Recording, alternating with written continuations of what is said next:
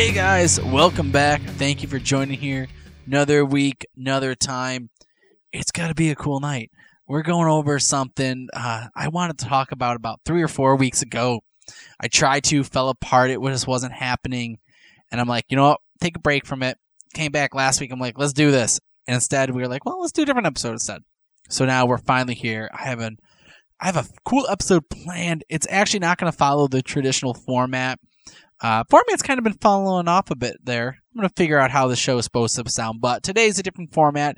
I'm actually talking about, rather than just an album, it's more a memory, and that's the best one. So that's why I'm okay with going off script on this one and not having anything really typed up written for me. I'm honestly just going to off the cuff it with memory, and we all know how that goes with me, so it's going to be fun. It'll be a good ride. First off, week, been busy, been crazy. It's starting to pick up even more because next weekend, next weekend, if you are in the Buffalo, Rochester, New York area, head to RockCon at the Kodak Center in Rochester, New York. Go up to the second floor, and we actually have a table that's going to be there. The BICBP network will be present. I don't know if I have any listeners in the area, but if you do listen and you're in the area and you have nothing to do on September 8th and 9th, Saturday and Sunday, come on up. Say hi, let me know what's up. Let me know that you're a diver. Be even cool. Get a picture. Show people that you guys do exist. I see numbers and downloads, but I don't see people yet. We'll see sooner or later. But got some cool stuff today.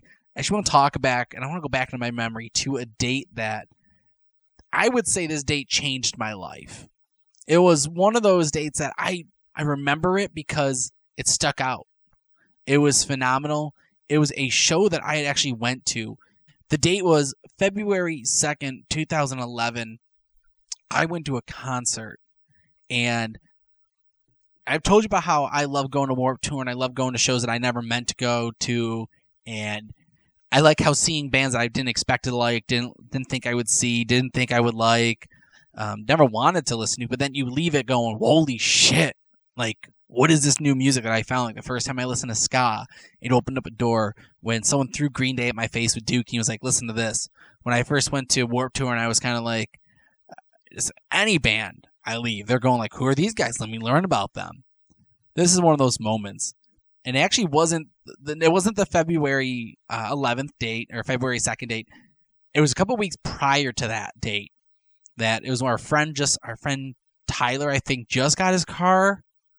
And him and Jay were driving around, and back when I lived at my mom's, or I was at my mom's for the night, I think I was living at my mom's at this time still. When it happened, they drive out to my house, to my mom's, and they go, "Hey, we got something for you to listen to." And they play this song, and I'm gonna play it at the end. It's from the band For Today, and it's their song Seraphim. And I'm like, the minute they play it, I go, I'm not into this. And they go, no, just listen to it, and just there'll be a part, and you're gonna like it, because Tyler is into heavier rock and. Growing up in high school, my friend Tyler and me, we had a lot of our same musical interest. I was like, actually before high school, because in high school I went to that alternative punk ska scene. Before that, I was big into 80s hair metal, 70s rock, Zeppelin, Beatles. Kiss was my favorite band growing up. Tyler was that same mindset. We loved Rush, but Tyler is more of a progressive person, prog rock, so he was more into the Dream Theater and King Crimson King. I know I'm messing that name up, but he was into more of that. So when Tyler was like, "Oh, I like this. You should check it out too," it was kind of like, "All right, it's from a musician standpoint. Let me hear it," because Tyler's a drummer too. So there has to be something hooked him in this that he liked it, because he hates this kind of stuff usually, from my understanding. So I checked the song out, and he just had his new car and his new stereo, so he had blasting in my driveway. And the song plays. At the end of it, I'm like, oh, that's pretty cool. I like that. And I never heard anything hardcore really and liked up to this point. I think right before, about a half a year or so before this moment, I was dating a girl, about a year ago before this all was introduced to me. I was dating a girl before that was very big into the hardcore scene. And all the hardcore, like, I say in air quotes, screamo, because I hate that term, but it's a generalization that everyone understands when I talk about when I say a screamo band. she was into all those into that whole genre, and I didn't like it or appreciate it back then. So now we had broken up, and I didn't want to hear anything like that because it reminded me too much of her. So I went heavier into ska. So I was really like horned out, happy, go lucky feeling. So getting something fresh and heavy that I wasn't expecting was a good shakeup, and it really kind of threw me for one. It was well needed. So they had me listen to this. Blew my mind. I was like, holy shit. I have to check these guys out. So Jay had me borrow a CD, or whenever we were hanging out, he jammed this and he'd play it going on. I'm like, this killer. I don't know who these are, but I like them. And he'd even start playing other bands. And as he was saying a lot of these band names, Asking Alexandria, Sleeping with Sirens, We Came as Romans, all these. Jay used so much even to like Broken Side, Whitechapel, Attack, I Wrestled the Bear ones, all these small bands all these hardcore and heavy and metalcore rock, post-hard, Silverstein I'd heard of here and there. Like all these bands kind of get thrown at me. And I'm like, I recognize it a lot. My old ex, I listened to them, and I realized I missed out on a whole genre of music. So what do I do? What's better than missing out on it? Well, you jump back into it then.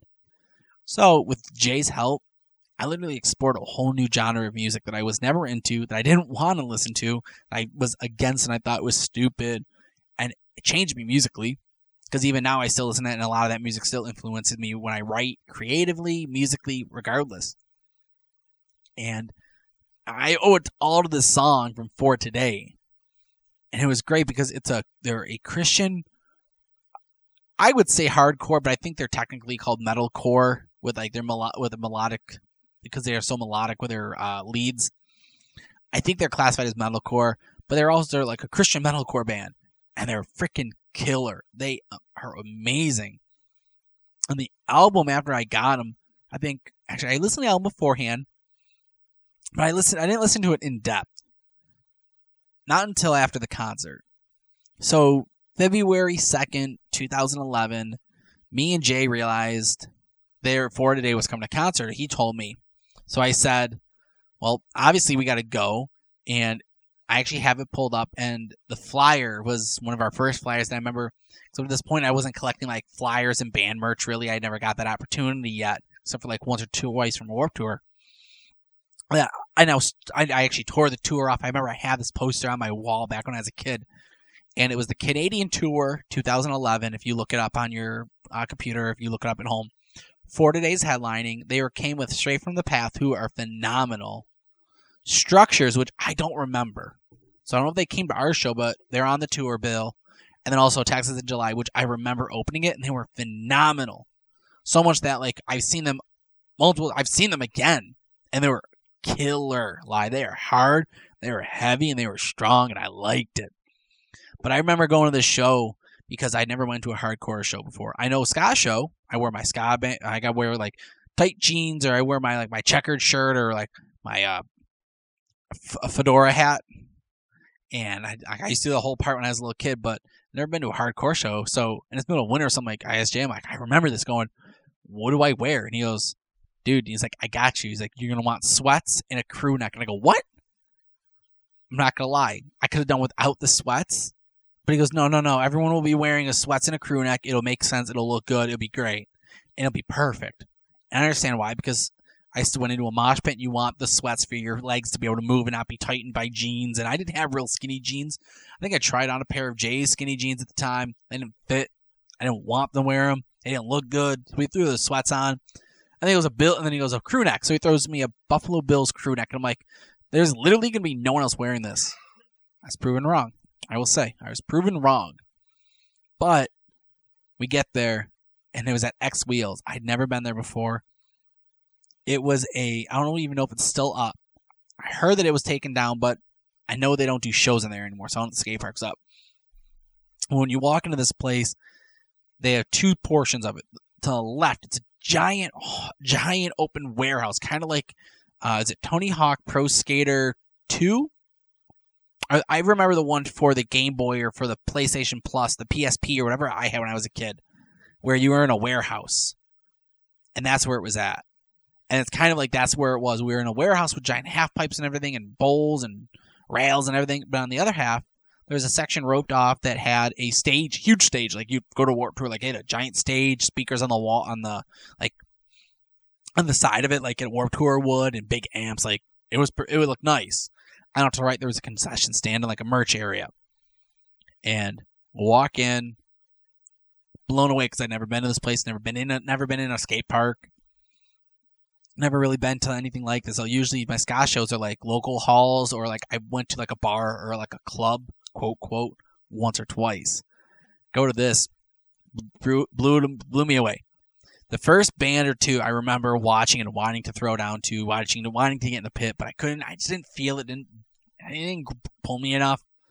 I remember looking over at the merch and everything, and the interaction with the bands are cool because when you're at this venue that small, you get to really get to know them, and you get to meet them at a level that you don't meet other bands. I feel when they're even in Warped Tour, like Warped Tour, you get to know them on a more personal level, more intimate feeling, but it's not like a local venue rather than your local arena or concert hall area.